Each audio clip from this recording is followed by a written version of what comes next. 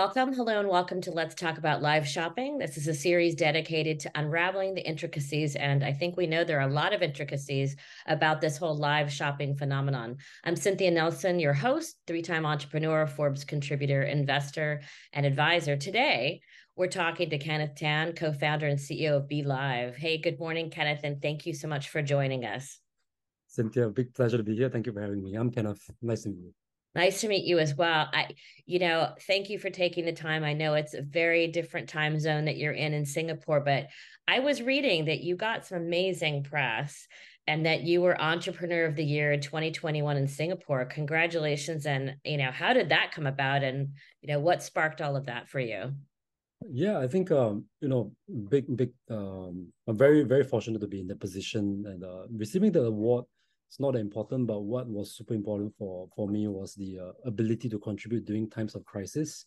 So the entire award was structured around the COVID period and how startups and ventures like us could contribute to the nation and even beyond the nation, right? So during the COVID-19 period, we actually built and scaled our live shopping as a service platform.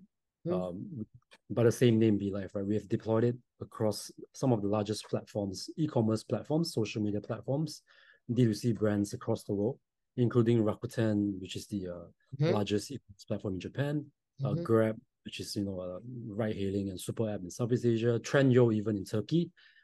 So during the pandemic, we managed to scale this service and just very fortunate to be recognized for this. It's not me, it's the team, right? So just very fortunate. Yeah. Yeah, that's great. I want to hear your story. What inspired the creation of BeLive? Because there's always some spark that happens. I'd love to hear about it. Right. So before starting BeLive, right, I was based in Tokyo, Japan, for almost 2 years, right? And during my time there, I was a corporate guy all my life, right? I was with DNA, which is one of the leading IT slash gaming companies in Japan. Right. So DNA invested into this platform named Showroom. Right. So Showroom is a very interesting platform. It was started in 2014 or 2013. And the idea around Showroom was to allow idols in Japan or celebrities in Japan to connect with their fans. Right. And streaming was super new there, right? Facebook Live didn't even exist. The only king of live streaming probably was in China. Right. So when we saw it take off at a phenomenal growth rate in Japan, I really tried to convince the management to bring this concept to Southeast Asia. And I decided why not just stick it out and do it on my own. And I met a couple of like-minded, crazy people, my co-founders, and we started in 2014. Right, we scaled the business. We launched our first iteration of the platform in 2016. So very interesting enough, we started off as a social live streaming platform, right? Our own platform with the ability to have influencers, KOLs, do live shopping streams and sell products to their, not even sell products, or just introduce products that they like to their followers. So yeah, we did that for a while, but we realized that our core competencies, really were in the technology that we built, right? The ability to broadcast to millions and millions across the world. And this is something that's very unique amongst our space, right? Because the ability to host 3 million people in a single live stream, a native app or in a web environment is not something that you can build from scratch easily, right? And we've built that, and we've managed to offer this to our customers. So yeah, that's where we pivoted, and we've not looked back since then. That was in 2018 when we made the pivot. Yeah. So very thankful to have a great team supporting operations and growing from there. Yeah. That's great. A corporate guy goes rogue. I love it. I love it. And I think once you're bit by that, I think once you're bit as a startup, I don't think you can go back. I think it's like a sickness in a certain way. I think once you're in, I don't think you can probably pivot back to corporate, right? Unless somebody big comes in and buys you. That's a whole nother story. But we were talking a few minutes before the recording about kind of the customer side and the customer journey and how customers are starting to use live. And what would you say are kind of the key learnings that you've seen from customers going on BeLive? What are they learning, and how are they actually developing out their live streams and even the VOD shopping side afterwards? Yeah, so we've seen a lot of live video shopping streams being created and then being repurposed after the stream into short video clips. Mm-hmm. Right. So a lot of our customers are really good at doing that. Mm-hmm. We kind of see three main pillars being, we don't call them pillars of success, right? But we are very focused on bringing the content creation and the content curation part from the customer's perspective back to these three pillars. The first will be the authenticity of the content, right? So being authentic is something that is very underrated. I mean, everybody knows, sure, be real, right? Don't try and sell stuff. Right. But what does that actually mean? It Right. means that the people who are the video first generation, right? Mm-hmm. Just to give you a idea of how dominant video is, I'm sure you really know as well. 86% of internet traffic last year was for video. 86% of Yeah. all internet. That's insane. I mean, Yeah. this it's just getting started, right? I mean, everybody's going to be video first, right? And with that kind of exposure and what you call it, normalcy of consuming video, a lot of viewers are going to detect right away if you're trying to sell something, Mm-hmm. right? So being authentic, getting an influencer or KOL, or even someone in your team to talk about a product, right? That is something that is very necessary. And brands that we have collaborated with, platforms we collaborated with, are successful if they use this.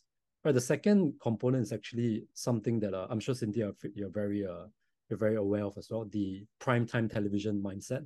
Yep. Right. So especially in Asia, I think home TV shopping and live shopping has a lot of similarities, right? If you have a live stream happening at prime time, which is like in Asia is 9 p.m. onwards to 11 p.m., you're Mm-hmm. going to perform exceedingly well, Mm-hmm. right? So that is something that we advise our brands to do, and we've seen success. The Mm-hmm. last one, that is something that it also we have taken cues from the success in China as well, right?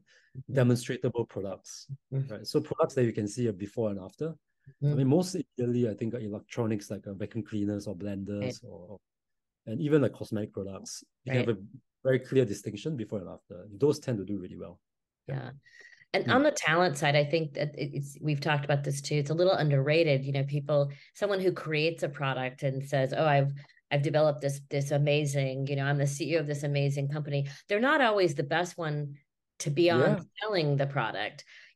Sometimes a co-host is great to have on with someone who's developed a product to actually pull out and describe it better and also Yeah. give those call to action, because I think when you're creating something and it's your baby, you're not always they're hawking it, right? You need someone to do those call to actions to make sure that the consumers engage. Have you found the same thing?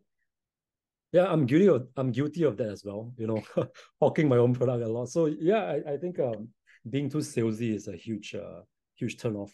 Right. And it goes back to our point of being authentic. So yes, I agree with you. I think we've seen really expensive productions being set up for live streams. They spend hundreds of thousands of dollars. Yeah. They get someone who is a famous YouTuber or famous celebrity who's used to hosting large galas or dinners Right. or whatever. Yeah. They just sound too professional.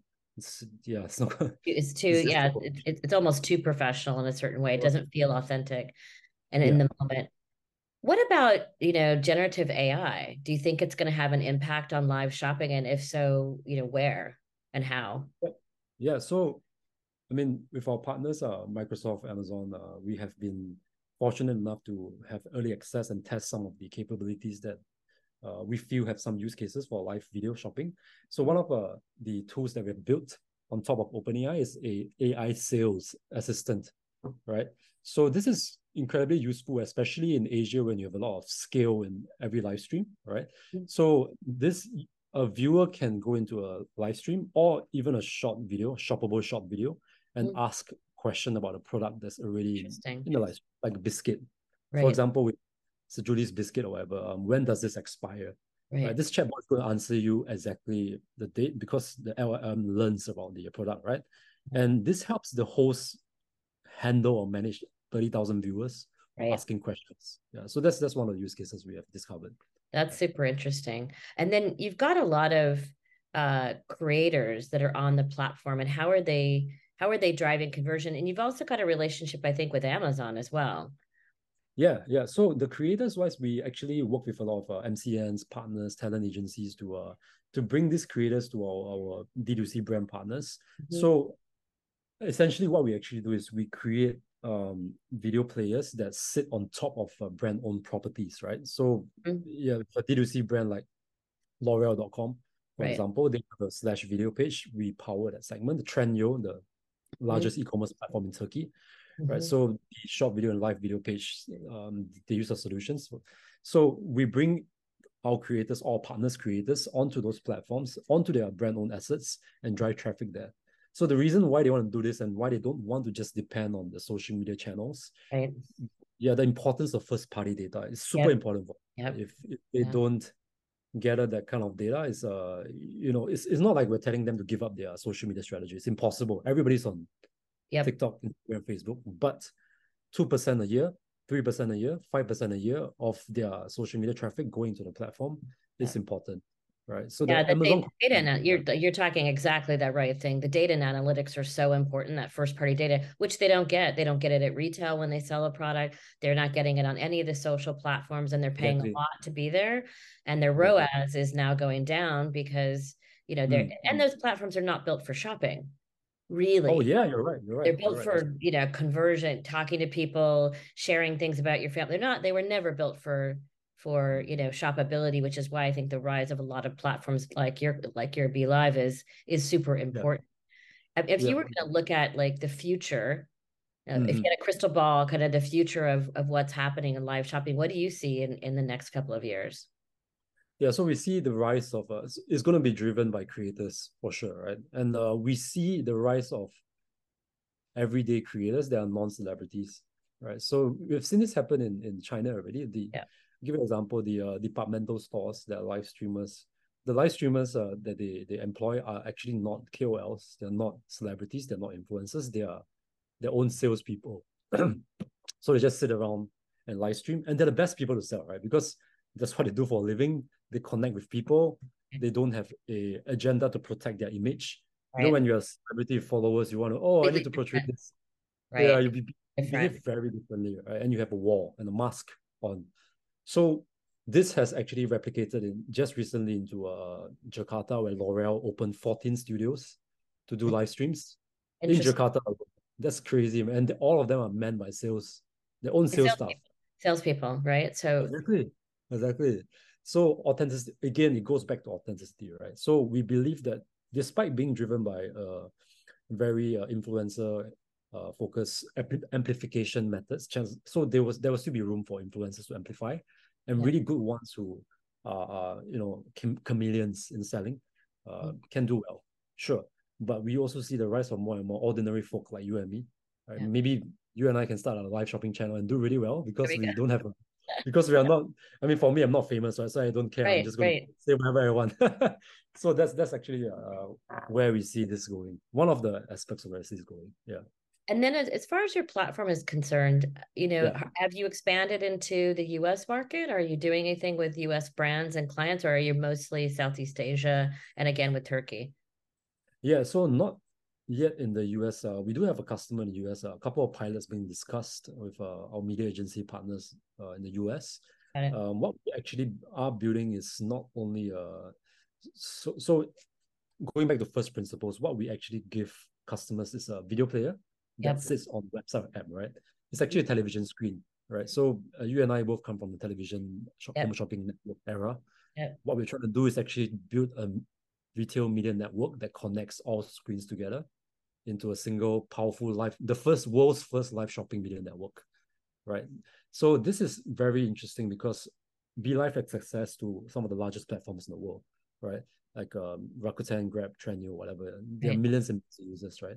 So a brand like Dove or Coca-Cola, right, Mhm. theoretically can start a single live stream and have it broadcasted using a technology to TikTok, Facebook, Instagram, and Grab, and Rakuten, and Trendyol, and D2C brands, ABC, right? So it's incredibly powerful, and we become sort of like a DSP Yeah, so I trading. was going to say you're actually you become that ecosystem for all of them That's across the correct. board, and they kind of cross pollinate each other even.